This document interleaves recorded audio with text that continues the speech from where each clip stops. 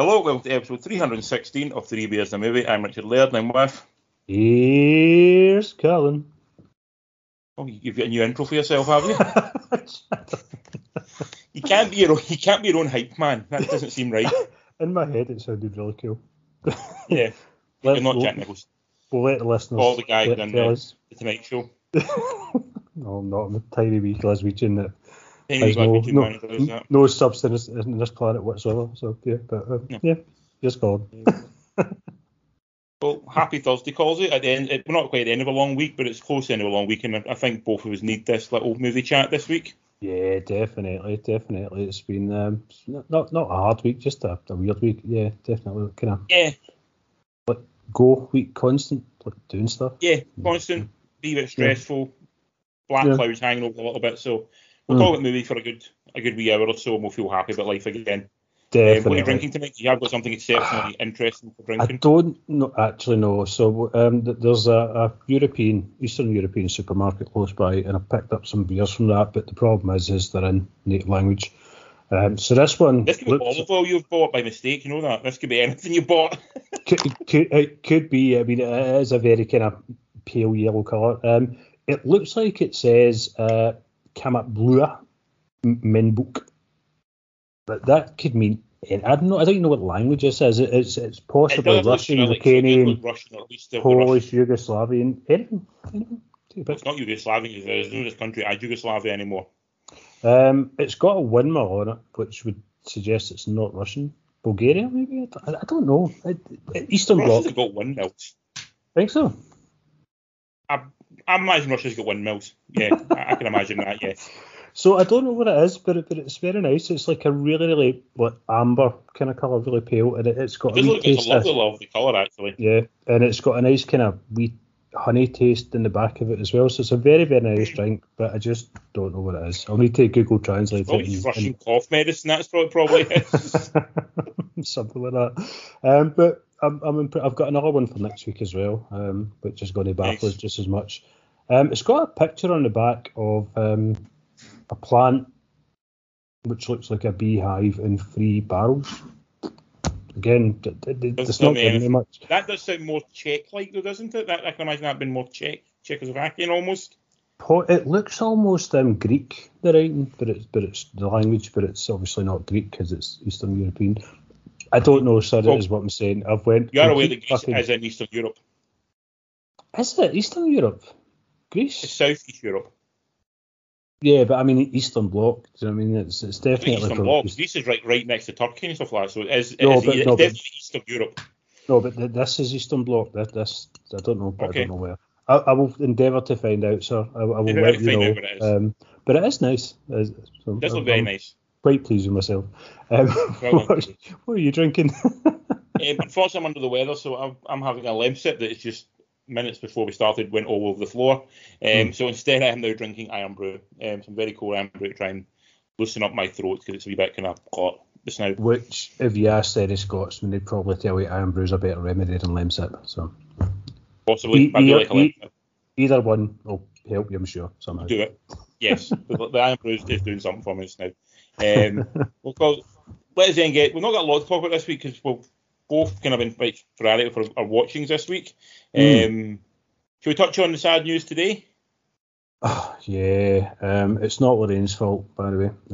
So for anyone that I think we've mentioned this before, well, Lorraine tends to do this thing where she'll think about someone famous the next day they die. She killed David McCallum. She was thinking about David McCallum, and the next day he died. And she's done it with loads of people in the past, so she kind of manifests. I think a lot of Elon Musk then, or something. Well, that's what I said. You need to channel this. Focus on something you don't like. But she keeps killing people that I like. So she said it wasn't her fault, which I'm thinking, if you're denying it, there's... You don't protest too much, I believe. Exactly. So I'm pretty sure she's responsible for them. But, yeah, the sad news, we've lost... Michael Gambon. Or probably best known now as Professor Dumbledore. Yeah, he was second Dumbledore, though. Yeah, he was. He was in from the third movie onwards. Was Harris 1 and 2? Yeah. Harris 1 and 2, yes. But a role that he did seem very much suited to, though. He seemed to love the role, yeah. And there's actually a nice tweet put up by Richard Harris's son, Jared Harris. He said that he was quite he was very happy that Gambon took on the role of Dumbledore after his dad, because Michael Gambon was Richard Harris's favourite actor. Oh, that's nice, isn't it? He's also, weirdly enough, probably more so in Britain, famous for being on Top Gear. I remember he was in Top Gear, at one point, yeah. Yeah, but the name, do you know they go around the Top Gear track? So the Gambon corner or something, isn't it? After he went around it, I think he kind of went 2 wheels around this corner, and they named that corner Gambon. So for the past 20 years, it's part of the track is called Gambon. I think he's really, really famous for that as well. What do you remember, Michael Gambon? Apart from Harry Potter, do you remember anything in particular that he sort of jumps out at you? Weirdly enough, I actually don't, but I've probably seen him in a plethora of films, but nothing. He is one of those guys who's like, obviously Dumbledore's his big role in terms of like sort of the money maker, the one that probably be down his sort of like CV as he played Dumbledore, but he was in so many films, like, and you go, he was in that, he was like maybe third or fourth billing in it, but always excellent in it. Yeah. Because the one I remember seeing him in, it was recently Dad's Army. He played Godfrey, remember? Right, I love that film. So yeah. So I mean, he was in it, and you're just like, didn't even fucking realise. Yeah. Yeah. I'm trying to remember the one that he's done a lot of voice work as well. Actually, a lot of video game voice work. What was the one I remember really liking him in? I'm just trying to remember it. He's in the King's Speech, obviously, as well. Fantastic Mr. Fox, he was a voice in as well. Gosford Park. The Good Shepherd. The Good Shepherd was one I really. Good Shepherd was a great movie, and he's really good in that one. Amazing Grace as well. He's in the remake of The Omen. Remember? Do you remember that one? I do. Yeah. Yeah. He's just Open Range as well was a good film he was in. Remember that one? Gosford Park is probably probably his best role, if that makes sense. The one he's sort of like probably his best performance, if that makes sense. Weirdly, I thought it was really weird. He's done A Christmas Carol a few times, but he never played Ebenezer Scrooge. Oh, and I can see him as Scrooge. Could you not? Definitely, he's got the gravitas and the talents there, kind of Patrick Stewart kind of vibe almost. Yeah, definitely. I could totally see him as or even like see him as maybe Marley. He could play Jacob Marley. Yeah, he could do Marley standing on his head. So yeah. Definitely see that. Sleepy Hollow and The Insider. They were two films that I really liked. He's in as well. All stuff I've seen, but again, when people tell me a film he's in, you'd be like, Dumbledore. It's insane. Yeah. Kind of Jim Broadbent's a bit like that for me as well. But when people say like Jim Broadbent, tell me a film he's in, you're just like, but I must have seen countless films with Jim Broadbent in it, but I couldn't recollect anything. It's just no there. Yeah, you got mentioned it. Like I'm much to say, there's a few actors like that. Like Jim Broadbent's one I would say as well. Like I'm really struggling to think of a Jim Broadbent film. I know. You've seen him. You've seen me Mark Rylance as well. He's got this like kind of more recently he's become more prominent, but when you look at his career, he's been everywhere, and you just. Richard D. Grant's like that for me. Yeah. I know I was in Withnail, but other than that, I can't think of another film he's in. But I know he's done lots of films. Yeah, I think I'm more of a fanboy, so not so much for him. But yeah, there's just these few actors that I don't know if it's just they're so good that you're not seeing the actor, they're the character. Do you know what I mean? I think a lot of it's that. It's just people who they play their roles. Doesn't matter if it's a small role or a big role in a film. They play it so perfectly that you forget they're the actor. You're just immersed in what they're doing and you're away with it. He's not a William Fichtner who's like a jobbing actor who's like a 27%er. He's not one of those kind of guys who would just turn up in everything but make it better. He would be a bit more refined in what he would pick. He's picking very refined movies. He would be in Drive Angry, for example. Yeah.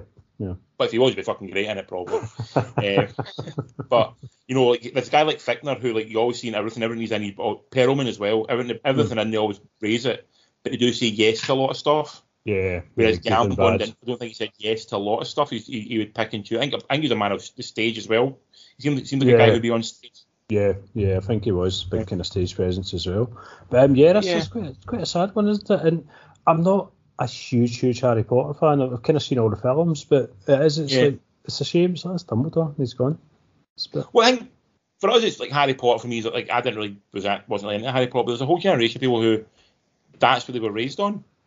You know, it's a huge part of their childhood. Is like they grew up watching the Harry Potter films, so Dumbledore dying is a big deal. In the same way, like to us, if like Michael Keaton died, it'd be like, well, fuck, it's Batman. Fucking dare say that, sir. I remember even when Christopher Reeve died, it was like, holy shit, Superman's dead. It felt hard, you know. I think the one that really got me in a bad way, Robin Williams, really kind of got under my skin in a big way, because it was just so like, what the fuck, you know, that really kind of jarred me a lot. That was but right, no, this is getting sad. Let's not be sad. We've already had a hard. Let's celebrate Mr. Gambin. Let's celebrate him. Yeah. By talking movies that the man would enjoy. Yes. We caught up in anything that we've watched when I was watched previously. I don't know if you've seen this one previously, but me and Lorraine were setting on a movie, and I wanted to watch Marcel Michel, but I think Lorraine wasn't quite in a gleeful mood. So we put on Reversal of Fortune. Oh, no, I've not heard this one. From 1990, and it's basically based on, you know the name Klaus von Bülow? I know the name, yes. Who was an American, a German kind of fella lived in America, whose wife went into a coma, survived, and then a year later went into a second coma, died. He was tried and convicted of murdering her, appealed it, got some hotshot Harvard lawyer, and they took on the case and got him a not guilty verdict out of it. So very much a kind of Jeremy Irons. There's an actor who you always find in stuff, but you always forget he's in stuff. Name of Jeremy Irons film. There you go. Dungeons and Dragons. Lolita is the one I remember. Sorry. Yeah. I think Mr. Irons will win an Oscar for this performance as well. Wow. Yeah. So he's obviously the titular bad guy, Klaus von Bülow. Glenn Close played the wife in it. And a lot of that in the early 90s. She played the wife a lot. Late 80s, early 90s, she was the wife a lot, wasn't she? Yeah, and Ron Silver plays the kind of hotshot lawyer. So the amazing cast, really competent cast of people that know what they're doing, they know their craft very, very well, and it's really snappily written. Just kind of evidence based, building up the case. So it's kind of moving from flow to flow. I'd seen it, years ago when it first came out, but no recollection. Kind of vaguely remembered a couple of scenes. So it was a nice watch. And yeah, I would highly recommend it just to see what we'll talk about later on. Like fine acting at work. Just people knowing exactly what their craft is and just nailing it every scene. Really was good written by watch. Nicholas Kazan as well, who has got a very decent writing credits as well. Yeah, I don't know who directed it. He directed it was a guy who directed Single White Female, Right. Barbette Schroeder. Yeah. So, Single White Female, Murder by Numbers, Barfly, Amnesia. Done some Mad Men as well, but I think this was his sort of magnum. This is the one that we remember for. But when you look at the cast, it's insane. Like Annabella Sciorra's in there as well. Fisher Stevens turns up. Never recognised him. He's not Fisher Stevens in this. Jack Gilpin, Christine Baranski. It's just fucking stellar cast. I mean, Felicity Huffman as well. Oh, she's the bad guy now, though. Felicity Huffman, isn't she? She's bad. She was. She. But yeah, I would recommend you watch it, sir. Just for again, Oscar winner, and you can see why deserving this one. Yeah, definitely. It sounds like one of the films. It's one of the ones that good film that I've never really seen, so I would definitely have a wee look for that one at some point. Yeah. As much as I did want to watch Marcel, Lorraine sometimes she'll be able to doing this, and she kind of pushes me to a bit more kind of class than I would usually push myself to. There's which not isn't much a bad more thing. classy than Marcel. Marcel's a classy gentleman. I want to see. I'm desperate to watch it. I cannot wait. You'll enjoy it. Marcel the Shell with Stews is a wonderful movie. I'm much the same cause. I've not seen anything new this week, so I've not getting to catch up on you with. But we did watch some TV, and the thing we watched were on episode 9 of Only Murders in the Building. I think I've complained a lot about this season about a few things. Yeah. This episode I very much enjoyed. I enjoyed the three of them all back together. Yeah. I enjoyed the flashes of not just them together, but the sort of like just the way they put the episode together with like sort of them in the kind of, not, I wouldn't say dream sequences, but sort of like them in the past reality type thing. Yeah. I enjoyed that part as well. I thought the dialogue was really funny between them. I thought some of the stuff with Martin Short and that was good. well, obviously with Martin Short and Steve Martin was excellent. They had a real kind of laugh, and you see a lot of winks and nods from each other, and they seem to have a lot of fun with each other. And that just the episode itself to me worked a lot better, a lot smoother than any other episode this season. Very much enjoyed it. Agreed. I think is this the penultimate one? I think next week might be the last one, possibly. I think it might be, yeah. Yeah, so you can see that they're kind of top of that wave now, and it's it was a really, really nice watch. As you say, dead funny, the three of them together again, and yeah, the kind of flashback sequences putting certain them into situations that they're imagining was brilliantly handled. That worked really well, yeah. Really, really well done. Had a great time with it. As always, though, it's coming to an end, which makes me sad because it's the end of the end. You become accustomed to these wee kind of niceties in life. Do you know what I mean? Like something to look forward to, then just to take off. Well, I think you've got after this finishes, Loki starts. So you have Loki to keep you going. Got Loki, and we've got Gen V starting tomorrow. The Boys spin-off, and we've also got the Continental. I believe is up and running just now. Yes. As well, with everybody's favourite villain, Mel Gibson. Mel. He's in that as well. So we've got plenty of stuff to keep us busy over the winter. Indeed. But no, definitely Onwards Milton. I'm very happy with it this week. I really thoroughly enjoyed it. It felt a real return. I'm going to say a return to form. The other episodes have not been bad. They've just had a wee bit of a lacking of what I really love of the show. What the show is for you. Yeah, the show for you is that trio of talent put together, and that's it's been lacking at times. I get you. Similarly, the Bride reference, that was very funny to me. That made Jill laugh a lot. I got that as well. I was like, yeah, well done. Similarly, Scott Bakula or Jeff Bakula. Like, who the hell's Jeff Bakula? Yeah. Do you love Scott Bakula? I get it. Everyone loves Scott Bakula. Yeah. Similarly, Ahsoka is on its penultimate episode as well. C-3PO was in it apparently. 3PO is in it. I don't think that's a spoiler in any way at all. They put posters up of it, but it's not a spoiler.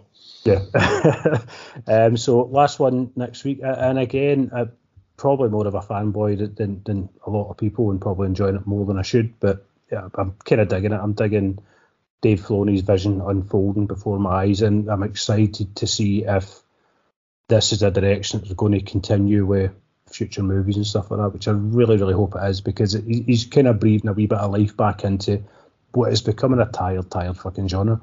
And I think Star Wars is possibly its own genre, but he's giving it life. He's lifting it fucking out of the slump it's in, and saying, you have to evolve. You have to evolve. You have to get away from only the Skywalker Vader storyline. You have to have more than that, because that storyline has been played out now. It's been, and I think that's what I know a lot of people about. Yeah, like the end of the last movie, the Rise of Skywalker. Yeah, like the last year. Yeah, Rise of Skywalker. The last line of that, like when she gives her name, and it's like, that makes no sense, and also why you try to keep that going. That's what annoys people, I think, a lot of the time. Yeah. And it's like, you have to be able to, if you have spent this amount of time building a world and building a universe in many ways, you have to have faith in that vision of what you've built to be able to tell a story somewhere else on that plane. And if you're not going to do that, then what we got? I mean, this does reference, like kind of characters and stuff like that, but it almost does seem it's in a goodbye kind of way. It's like, we know who they are. It's time to let go. So here's your, we're snipping those ties now. So out to pasture. We're now continuing the story on. Yeah, but I'm looking forward to seeing it, to see what you think. And a good watch. I'm excited for the last one and sad at the same time. And hopefully it, as I say, it's the catapult that Star Wars needs to get its head out its own arse and become more than what it can be. Yes, agreed. I'll definitely try and watch it. I will get to it. I promise I will get to it. I don't know how to get to. I keep forgetting its name. Not Endor. The one with Andor. Yeah. Andor. I got to that eventually, and I very much. And there's big parts that I really enjoyed. So I'll try and get to Ahsoka at some point. But let's move on to movies. Let's get to movies. So. Okay. Do you want to start with one of the ones you saw at the cinema last week and we've not talked about? I've not seen it, but I want to hear what your thoughts on it are. Because I've heard some interesting reviews. I've not heard a good review yet, so I'm intrigued to know what your review of it is. The Expendables 4, Colin. Expendables 4. Okay, so for the uninitiated out there, the Expendables is it's basically a revival of your favourite 80s, 90s action heroes, showing that old men can still whip ass and be tough and macho. The cast of this one, as is the previous ones, consists of Sly Stallone, Jason Statham's in there. What's the boy's name? The MMA guy, whoever he is. No idea. He's in it as well. And it's Dolph Lundgren's in there. So it's just these old kind of action stars coming in and they're mercenaries and they go blow up a lot of shit, kill a lot of people, and basically save the day. That's directed by, we'll give it the props, directed by a man in the name of Scott Waugh, who has directed such cinematic gems as Hidden Strike, Six Below, Need for Speed, and Act of Valor. So depending how much you enjoy those films, I'm guessing is how your mileage may vary on this bad boy. I don't think I've ever seen any of those films. I don't think I've seen Act of Valor. I did not go and see Need. I was sitting in a screening of Need for Speed on a Saturday afternoon one day, and there was a bunch of kids around me at the very start of the trailers, and I thought, you know what, I've not got enough interest to sit and watch this in a cinema by myself with all these arsehole kids, and I left, and I thought I'll get it another time, and then you know what, I never get back to it. I never feel like I get back to it, but it is a film that tried to make Aaron Paul, remember? Which we all know is never going to happen. I'm just looking to see who else is in this, sorry, because there is, but Megan Fox pops up in it as well. Tony Jaa and Equally Ways, the guy from The Raid, pops up in it as well. Andy Garcia pops up. Randy Couture, that's the MMA guy I was looking for. And yeah, it's basically just testosterone-driven absolute nonsense that you could write in half a day. You know, it's, you know, bad guy does something bad, good guys go to fix what the bad guy's done, and nothing can stand in the way. It's the worst kind of nonsense possible. It's completely derivative of fucking everything, but it's great fun as well. When I was watching it, I knew I was watching absolute trite. I knew it was terrible. I knew it was bad, but I knew what I was going in for as well. You know, I'm not going to see it for the plot or for the acting talent. I'm going to see it for, you know, cheesy one-liners and big explosions. So on that front, it absolutely delivered. But as a technical movie, you know, like fucking from that aspect, it's a fucking shit show. The CGI is absolutely terrible. The fucking dialogue's terrible. The action scenes are insane. It's so fucking ridiculous, but it is so much fun as well.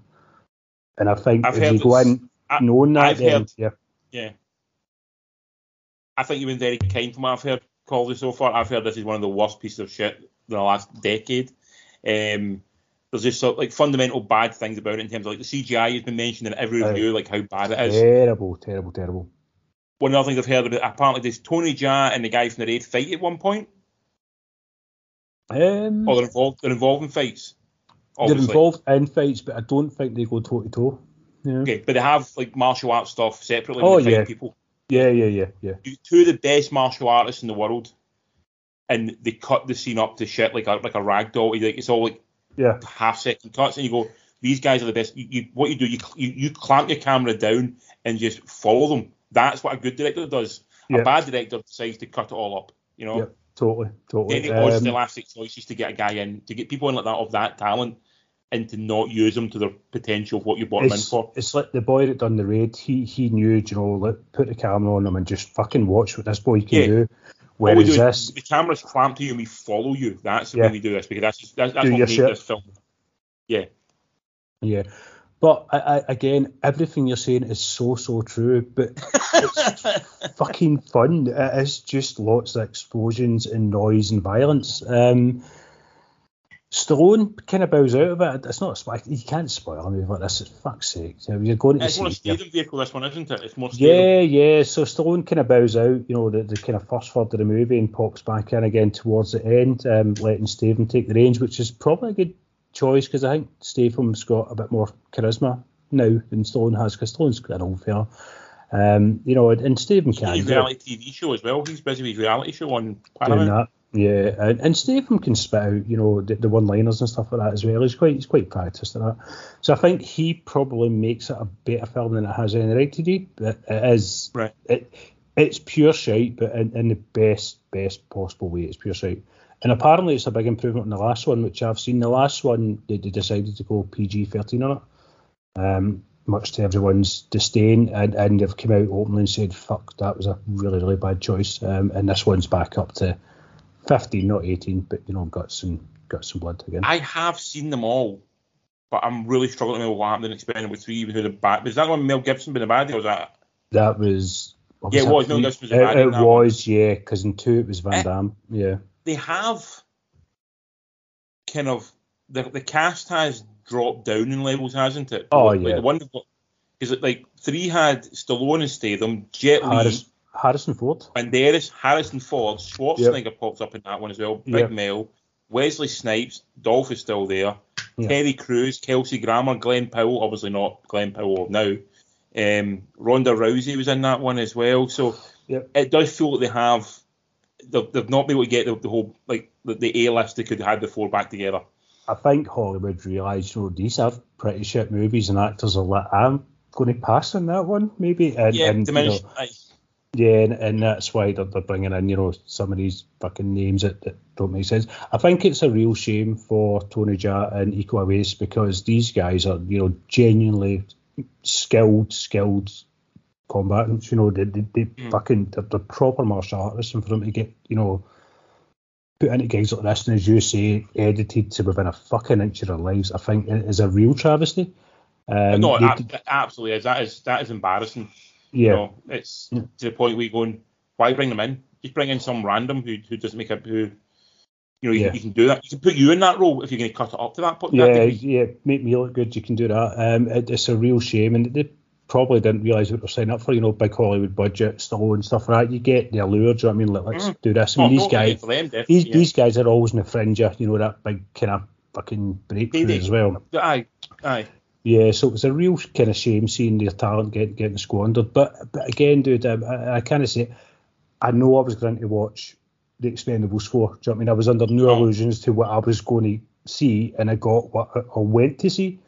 And in that aspect, it entertained the fuck out of me, because that's what I went for, was just pure noisy entertainment. And in terms of advertising, it was a 10 out of 10 for what you got, but in terms of actual film, what was it? In terms of technical, if I was rating it, fucking as a technical film critic point of view, it's like a 2 out of 10 movie, but I'll give it a 5 because, like I say, I was in a certain frame of mind. I wanted to see that film, and that's the film that it gave me. So, yeah. You've been very kind compared to other reviews I've read of this film, Colin. Some of the reviews I've read have been quite horrendous. I can get it. I honestly can get why. But I do think, go in expecting to see, But this is the thing. The reviews I've read have been from people who love dumb action films, and you said this is just, even from a dumb action film, this is a bad movie. So. I would say I'm intrigued, but I'm not rushing to see it, if that makes sense. I would wait till it comes out and streaming. I don't think you're going to miss much, on a smaller screen as well. The effects aren't clever enough to warrant, a fucking massive in your face day out. You could watch it on a big TV and get the experience as well. So I would hang off. Give it 2 months and it'll be on Netflix. Guarantee it. Aye, probably. Netflix or to Red. I think Sky's got all the other ones just now, so it'll be in Sky in a couple of months. Absolutely. Yeah. So a surprising 5 out of 10 there for Expendables 4. On from that, Causey, we go on to the one that's on Disney Plus, which is called No One Will Save You, which is directed by Brian Duffield, who directed the film Spontaneous. Do you ever see Spontaneous? I haven't, no. Tell me. It's on Netflix. It's a great book. It's on Netflix as well. It's about basically that's about a school in America, and essentially the kids just start exploding one day without rhyme or reason. So this whole graduating class. I've heard of this, right? Okay, yeah. So I saw it on Netflix. It's a very well done film, very darkly, blackly comic. But, just like, what do you do if your life could end literally like without warning? You could literally just explode.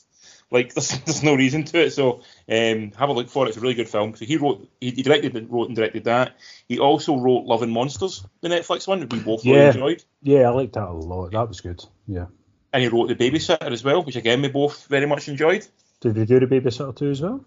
I don't know about that one, but he wrote the one Underwater, the one with Kirsten Stewart recently. It's like the monster under the water. I enjoyed that a lot as well. Yeah. So the man's got some talent. You know, he's coming from somewhere of talent. So the plot of this one, it's quite a simple plot. Basically, there's a young girl in her, it's a farmhouse, and it's getting invaded by aliens. That's in the opening minutes of the film. That's not ruining anything. No, that's yeah. That's where it starts.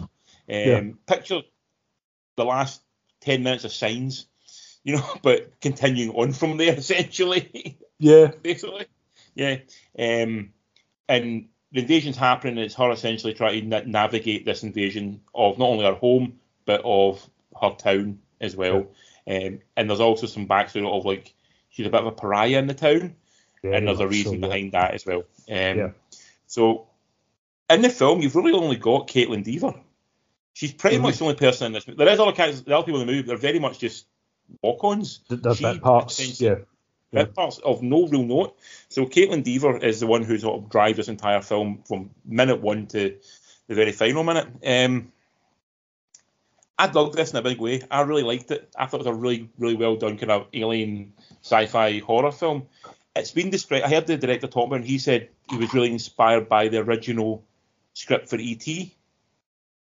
It's called Night Skies. Okay, right. Where E.T.'s not the friendly E.T. that we know.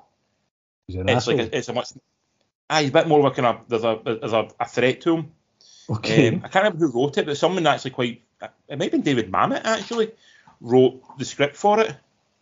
But that's essentially an initial idea for E.T. was a much darker story. I think some of the stuff that Spielberg then put into his TV show Taken, the one about the alien invasion stuff. Yeah. And then also, and I think maybe even possibly, well, not Close Encounters, it came first. But yeah, that was kind of the kind of premise behind the original thought of E.T., but they kind of, again, they changed it and they went a little bit more, obviously. It got Spielberg, sir. It got fucking Spielberg. Well, no, Spielberg's idea originally. He was like, I think, one of the original original story people on it. It wasn't like it wasn't like he wasn't heavily involved in it, but I think obviously they retooled it at some point. He wanted to tell a different story. Like I said, it's also quite tied in, I would say, to something like Signs as well. It's got that kind of very atmospheric, small town nature to it as well. It's Signs, they've got across really well. Even the score feels kind of reminiscent of like 80s movies. There's a lot of kind of 80s cues in it. Yeah. I thought Caitlin Dever was excellent in it because she's on screen pretty much every second. Yeah. And she really owns it for a film which is, I don't know if it's a spoiler or not, but there's literally no dialogue in the film. There is 6 words. One line. 6 words. There's one line in it. Yeah. But it's done in a way where I didn't notice it until it was pointed out to me. Okay. You know what I mean? It's sort of it works as a film because if someone's by themselves, you don't generally talk to yourself when you're by yourself. It's inner monologue in your own mind. So like it would be less realistic if she suddenly started talking out loud over what she's doing. It's a bit like that Robert Redford film we saw. Remember the Let's See or was Let's See or something? Yeah, the one. It's like why would you talk to yourself if you don't need to? You would just do it all internally. So I dug that. The third act finale I thought was a little bit over ambitious and didn't really get pulled off in the way it kind of wanted to, and it felt like a stretch for where it could have been. But for the most part, I dug it, and I'm really interested in what Duffy was going to do next. He seems like a man who understands what genre is and how to put that genre across. I'm not liking the fact that everything I've said so far you've rolled your eyes at. I've got a feeling you didn't like this film, and it's really going to upset me. Did you not like this film, Colin? I fucking hated this film, dude. Why? Why can you fucking watch Expendables 4 and enjoy it, and then watch this and not like it? I'm a complex person, sir. You're very complex. I think probably you're very uncomplex. That's the problem. You don't exist on any higher level. Right. So I thought. I've not really seen the girl before. I know she's from the film Booksmart. I never seen it. I know you're a massive fan of it. And Sick as well. She was terrible. I thought no, she wasn't. I thought she was very good in this. I thought she was her actions and acting were so over exaggerated to the point of fucking stop that. You're annoying me a lot. I thought the lack of dialogue didn't help because I don't think her ability was enough to kind of see that through. I thought the alien design was quite fucking laughable at times. I think that's the point, though. I didn't like that as a choice. I think they missed Menace. You know, just took the wrong turn at fucking, you know, Menace. No, I disagree entirely. No, I thought the ending was fucking terrible. Okay, the ending didn't work for me. I would agree, yes. Yeah, the music was awful. It just didn't kind of sit with the silence. I thought it was like, you know, that just juxtaposed with each other. They didn't work. It just irritated the fuck out of me, dude. I was just hurry up, you know, and I didn't dig it at all. I'm sorry, I didn't. And on paper, I should love this, you know, like fucking aliens, you know, home invasion, stuff. I should dig every bit of it, and it grated me from start to finish. And I really thought you'd like it. I really did, because I thoroughly enjoyed it. Because I love the idea of, like, I love an alien invasion movie that's not worldwide. I like the premise of exactly. On an individual level. I really dig. Like, that's why I love Signs so much. I love the idea of it on an individual level. Yeah. You know, I'm a big fan of Caitlin Dever. You know, since Booksmart, since Dope, she's great in Dope Sick as well. And I thought she really owned this film. She was supposed to. I think it was between her and the girl from who got the role in The Last of Us. Who I think would have been better. No, I just feel like The Last of Us girl wasn't up for this role. The two of them were up for the role in The Last of Us. I'm glad it didn't go that way. Honestly, and I know I'm being harsh, but I almost felt like, you know, the fucking Marcel Marceau school of acting at times. Do you know what I mean? Like just fucking stop. You know, you're overacting, and you know, you're just missing the fucking sell on this completely, and it irked me quite a lot, sir. I just I could not get behind it. I really couldn't. I was getting angrier and ansier as I was watching it, and you know, when it finished, it was one of those ones where I stomped over, switched the TV off, and went straight to my bed and a half. I'm afraid. But yeah, you watched Expendables 4. Well, I knew what I was going in for. Again, I wanted a big fucking loud dumb movie, and that's what I got. You got a sci-fi invasion movie in this one? I didn't. I got fucking Marcel Marceau's fucking Mind Class. This is what I got with this one. Not very well done, can I say? I disagree. I would give it a very solid 7 out of 10. I'm going to give it a 3 out of 10. And that's me being fucking kind, by the way, because I can see your heart, and I don't want to make you cry. I'm very happy. I thought it was a really well done film, and I want Brian Duffy to do more things. I think he's a very interesting director. But all the other films you've mentioned, though, I've really enjoyed so much more than this. So I think you're right. Yes, I just think he's just had a misfire. That's all. And I think there'll be good things to come from him, but no, not for me, sir. Not for you? Okay. Not for E.T. Go fucking home. Stay there. Don't come back. Oh, shameful. Anyway, I'll talk about one I've seen that you've not seen before we go into your last film. So I watched on Amazon Prime, I watched a film called A Million Miles Away, directed by Alejandra Marquez Abela, who directed things like North Over the Void and some of Narcos Mexico TV series, if you know that one. The plot of this film is very, very big, but quite basic plot about a guy called Jose Hernandez, who is from an immigrant family. They sort of crossed the border into America from, I think it's Mexico, but I might be mixing up my Spanish-speaking or Latin-speaking countries, maybe Nicaragua or somewhere, but I think it's Mexico. And they become basically the fruit pickers. They move around, bottom of America, picking fruit for people. But he's a very intelligent kid, and he essentially wants to become very good at science, gets a job, and his dream is to be an astronaut. And not spoiling the film, because it's pretty much in the very opening of the film, he becomes an astronaut. In real life, he becomes an astronaut. So he's a guy who goes from immigrant farmer picking fruit in the fields at like up to about 12, 13 years old, and he's still going to different schools every month because they're moving around to chase the harvests, eventually becomes an astronaut. So it's a very inspiring story. So you get the grown-up Jose Hernandez is played by Michael Pena. Oh, okay. Everyone's favourite Scientologist. Yep. Is he a Scientologist, Michael Pena? Very much so. Yeah. Oh, it's a shame. Yeah, well, it is. It's a damn shame. Sorry, man. I feel like I'm being a dick tonight. Sorry. We've got Rosa Salazar, who we both liked as Alita Battle Angel. She plays his wife. I like her a lot. She's brilliant. I like her as well. You get Julio Cesar Cedillo, who plays as the father, and you've got Garrett Dillahunt, who we always love and everything. Oh, he's like a Fickner, isn't he? He just turns up, fucking elevates that movie and swans off to the next one. He's a 27%er. He absolutely rocks it. Just love him to bits. That face, it's gorgeous. Yeah. So this is it. It's a bit of a shame because it's a very standard biopic. There's not a lot of flair to it. There's not a lot of like different to it. It's a very is it a true story? True story, yeah. Whoa, cool. Okay. Yeah. He flew the space shuttle, the mission after the one that blew up. The one that blew up, not Challenger, the one that was coming in for re-entry. Lumpy, I think it was. Possibly, yeah. Possibly. Yeah. For that one.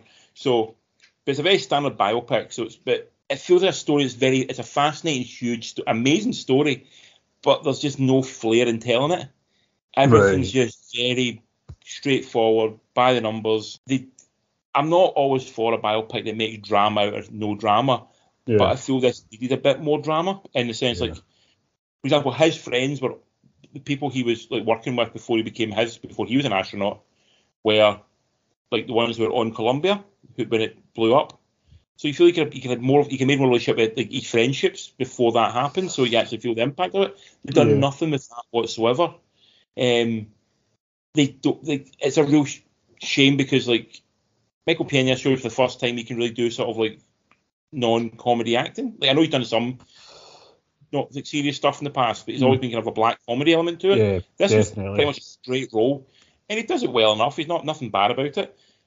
But he's opposite Rosa Salazar, who, like, for the talent we think she's got and very much enjoy seeing her, to see her denigrated to basically, like, the wife with no real discernible story, just with such such a throwback to, like, we've moved on from this. We should be better than this. Like, if she was involved because she had her own dreams and she wanted to do stuff as well, let's get that involved in the story. Let's make it more of an interesting story. So it just felt very TV movie-esque. Which ties in with the experience the directors had, I guess. Kind of a little bit, yeah. Like a very inspiring story, but it kind of lacked drama. Like he sort of, like the life was tough when he was being an immigrant, like and doing that. But then his family decided to sit down and put the roots down. He went to school. He became good at school. Or he was always good at school. He done from that. He went to college, done well at college, became this, became that, and it never really felt like there was a drama involved in it. It felt like it was. I'm not going to say it was easy because I'm sure becoming an astronaut is not easy. Yeah. But it felt like it was too easy a stepping stones to get there. You know what I mean? Yeah, it's like smart kid. I want to be an astronaut. Okay, there you go. Kind of. I mean, they did show you had to do other things as well. But even if they could even have had something about like a parallel story of like how the personal privilege becomes it, and it's much easier for him because he had to like pay for his own flying lessons and learn how to deep sea dive and all that kind of stuff before he even began.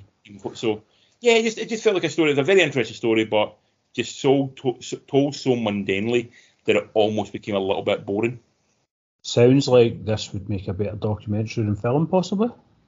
Possibly a documentary. I'm sure it's a really interesting read as a book as well. Yeah, I would have thought so. But like the story itself, very inspiring. Like you said, even you were amazed. Like it's a true story. A guy going from the fields of, Texas picking strawberries to fucking flying up in space. That is. It's insane. You think about it that way. It should make this wow movie. Do you know what I mean? Like, whoa, this is amazing. And Oh, so, out of 10 on that basis. Give it 5.5 out of 10 because there's nothing inherently bad about it. Just it's a bit bland. You could see the movie that could have been. I can see. Like, did you watch the one about the Cheetos? No, I didn't. No. Right, but again, that could in theory be a very bland story, but there's a bit of flair put into to make it an interesting story. Same with the Beanie Babies one, it was quite a bland story, but they put some flair to make it a bit interesting. This needed that kind of injection, just something just to punch it through to make it a bit more than just what it was. I might still check it out because the story itself, I think, is interesting enough. The story, yeah. Yeah, so definitely be looking for that. Well, I know what I'll be Wikipediaing tonight. Thank you for that. Jose Hernandez. I will look him up. Yeah. Very amazing. Like, yeah, think about it, it's amazing to go from like picking fruit to like going to space. It's the ultimate Cinderella story. Do you know what I mean? Like fucking hell. Yeah. And to make such a mediocre film out of it, it's like fucking hell. Don't do that. You know, give it. You know, there's a fucking story there. You know, let it breathe. Tell it. Let it breathe. So on from that, Colsey, we shall go on to the other film you saw this week, and I've got a feeling you're not going to like this one either because I know how your brain works now. I think I've got a feeling how. Like then again, I thought you would like No One Will Save You, but this is a film called Dumb Money. Yeah. Which is directed by Craig Gillespie, who has done some interesting stuff in the past. He did I, Tonya, and he also did Lars and the Real Girl, The Finest Hours, $1 Million Arm, which I really liked. And this is the story of the GameStop stock flip, essentially, where a bunch of guys. For the listeners, happened 2 years ago. Yes. Yeah. So it's kind of the big short for this event, which was exactly that. Yeah. A bunch of investors decided that this GameStop company, which is basically game in Britain, they sort of your high street video game place, decided the stock in that company was worthless, so they're going to basically done some shit to it to make sure it would crash. They bet on the shortenings of it. I think that's the way it goes, and then they make money on it.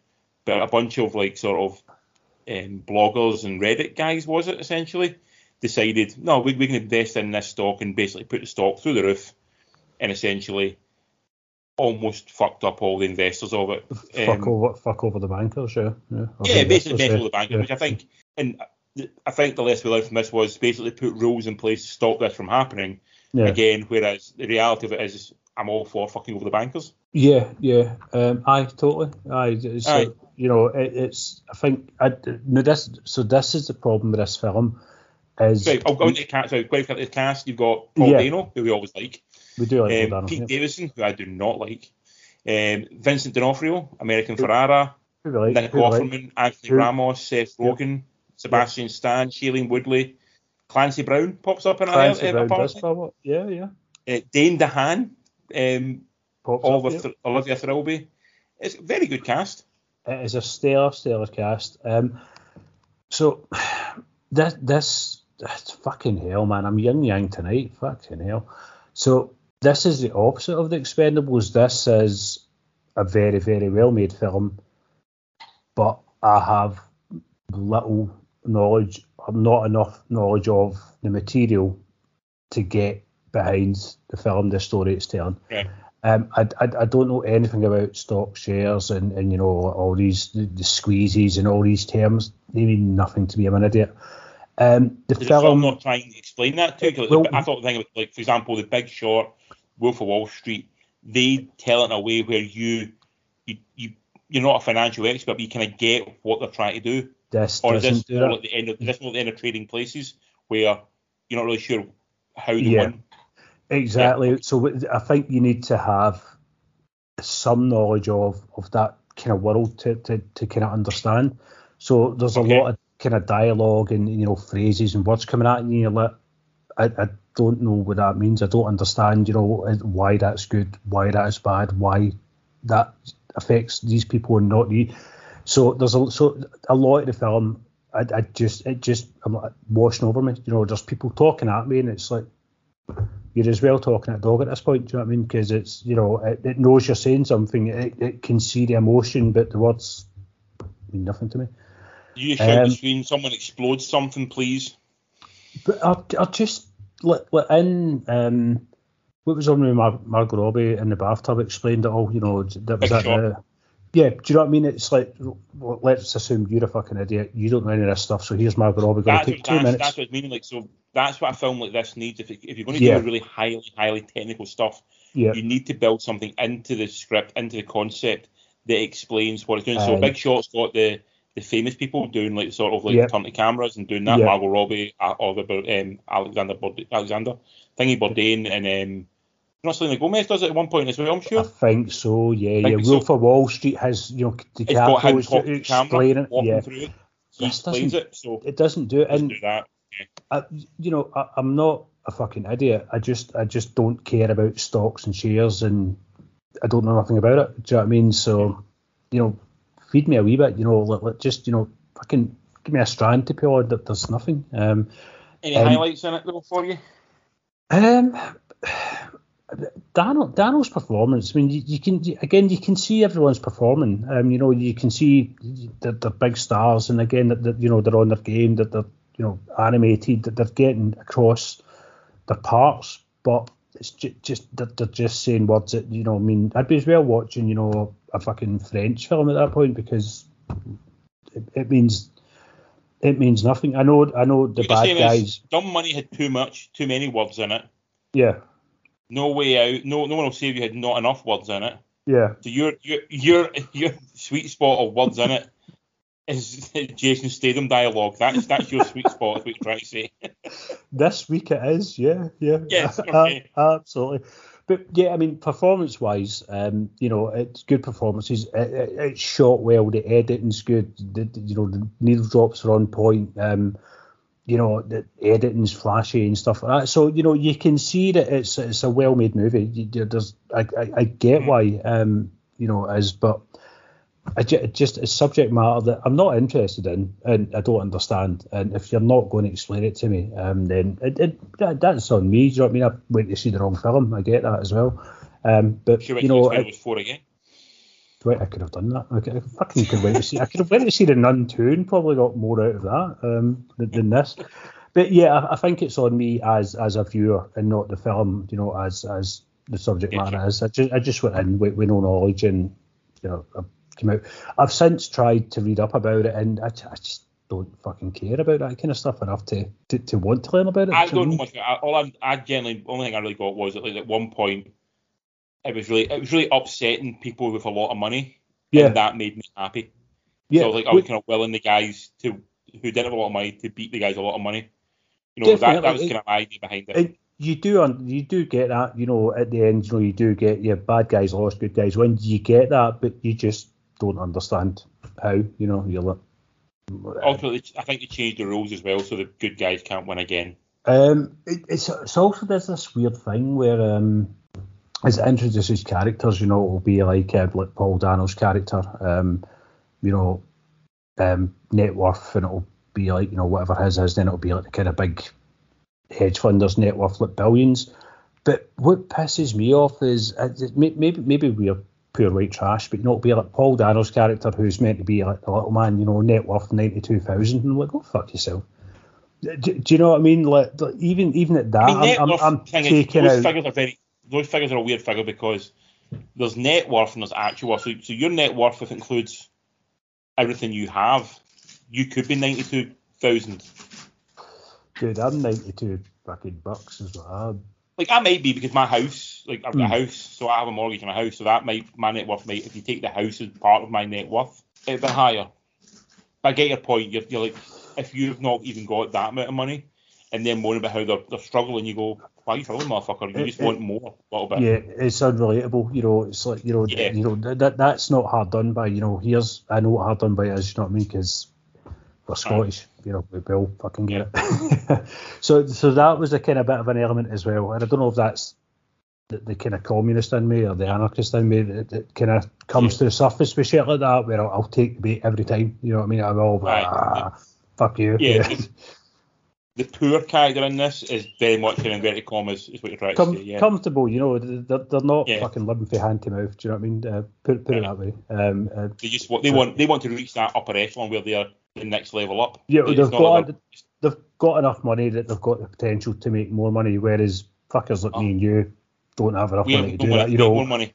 We're living for the bills each month. We're looking at the end of the year going, fuck, how am I going to deal with Christmas? So there's that element as well, which always takes me out of films. And again, it's a shitty criticism, and again, that's more on me for being, poor white trash than it is for them.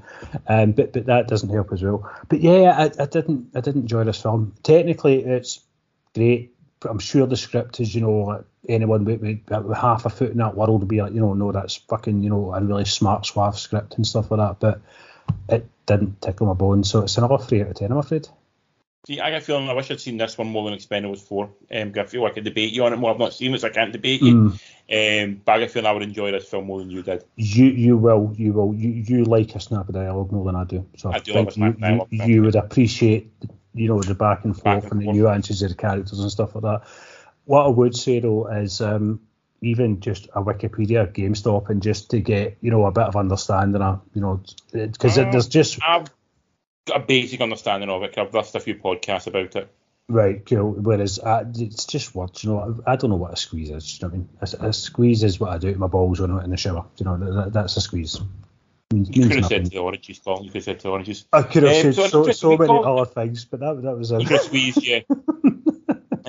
Very harsh week, Colin. Amazingly, I think for me the film of the week is No One Will Save You, and for you the film of the week is unbelievably Expendables 4 is the film of the week. So that says so much. Oh, I think the film of the week for you is the one you watched with Jeremiah. Reverse of fortune, but the cinematic film of the week for me is Expendables 4 because it was the only one that done what it said in the tin for me. There you go. Okay. There, that's the nicest way to put it. Let's hope we get some more success next week because next week we've got some interesting stuff out. We've got the continuation of the Saw franchise. Saw 10. Fucking 10. Saw X. 10th installment in this fucker. I believe Jigsaw counts as one of them as well. That was like sort of, it's not just Saw, it's like Saw and Jigsaw. Spiral as well, isn't it? Spiral as well. So yeah. So Saw is back. Tobin is back playing the baddie as well. So here we go. Saw is back, Colin. I do like seeing how imaginative you can kill people. It always amuses me, how creative can you get as to fucking somebody up. So, but worth a watch. And they have been quite creative in the past, let's be honest. Yeah. And we always forget, see, the first Saw movie was a fucking great movie, the first Saw movie. I'd say the initial trilogy, what kind of held, and then it just got, to the point where, we've seen it, you've done this, but you need to just lay off, and they just kept going and going. Yeah, but the first one was a great psychological horror film, like a properly good horror movie. Also, the one I'm really excited to go and see is a film called The Creator, which is from Gareth Edwards. It's like original sci-fi, which is something we don't get very often. Very excited for this. I want to see this, so I'm possibly maybe going to try and IMAX this, I think. Because everything I've read about this says get the biggest fucking screen you can, because this is visually, this is a world you want to be in, so possibly. Yeah, I'm very big. I love these Godzilla. I was a big fan of Rogue One. They've done Monsters. Monsters is one of the best sci-fi films I've ever seen. Yep. So the fact I think, from what I've heard, I think this film made like an 80 million budget. When you see the trailer looks like it's worth that alone. Do you know what I mean? It looks phenomenal. So but if you remember Monsters was made on like a next to nothing budget, but what he does, he sells you something to start really well, and then it's such a great opening that you'll sit there for the rest of the film waiting for more to happen. Yeah. Like he draws you in that way. So I'm very interested to see what this film is. Also on Apple Plus, which you still have, is a film called Flora and Son, which is it's a musical with Joseph Gordon-Levitt. Sold. That's two phrases that go together well, yeah. Yeah, it's from the director of Sing Street, if you remember that film. I do, yep. Yeah. So I'm down with it. And we've also got Gen V on TV, Gen V and The Continental as well. So we'll try and maybe dip our toes into try and watch them. I don't feel much need to rush to them, to be honest. I really don't. I'm quite excited by Gen V, more so than The Continental, because I love The Boys, and I'm interested to see where the spin-off goes, if it's got the same calibre or if it's just going to be, repulsive nonsense for the sake of it. So I'm intrigued. Yeah. Yeah. Thanks. Tell me what you find this, Colsey. Number 3 Beers in a Movie. We're on Instagram, we're on Facebook, and we're on X. We're on that as well. Tell Elon Musk he's a wanker. That'd be really funny. Not that he cares. I'm sure he a lot of tweets he scrolls past says the word wanker. No need to worry about us, Colin. There's no need to worry about us. No, we're not a threat to Elon Musk, so they might sue us. You never know. That'd be novel, wouldn't it? That'd make a movie right there. Elon Musk sues idiot podcasters. I'd watch that film. 2 random podcasts, you can sue them. Take an example of it. That'd be interesting. I've been Colin, you've been Richard. And we've been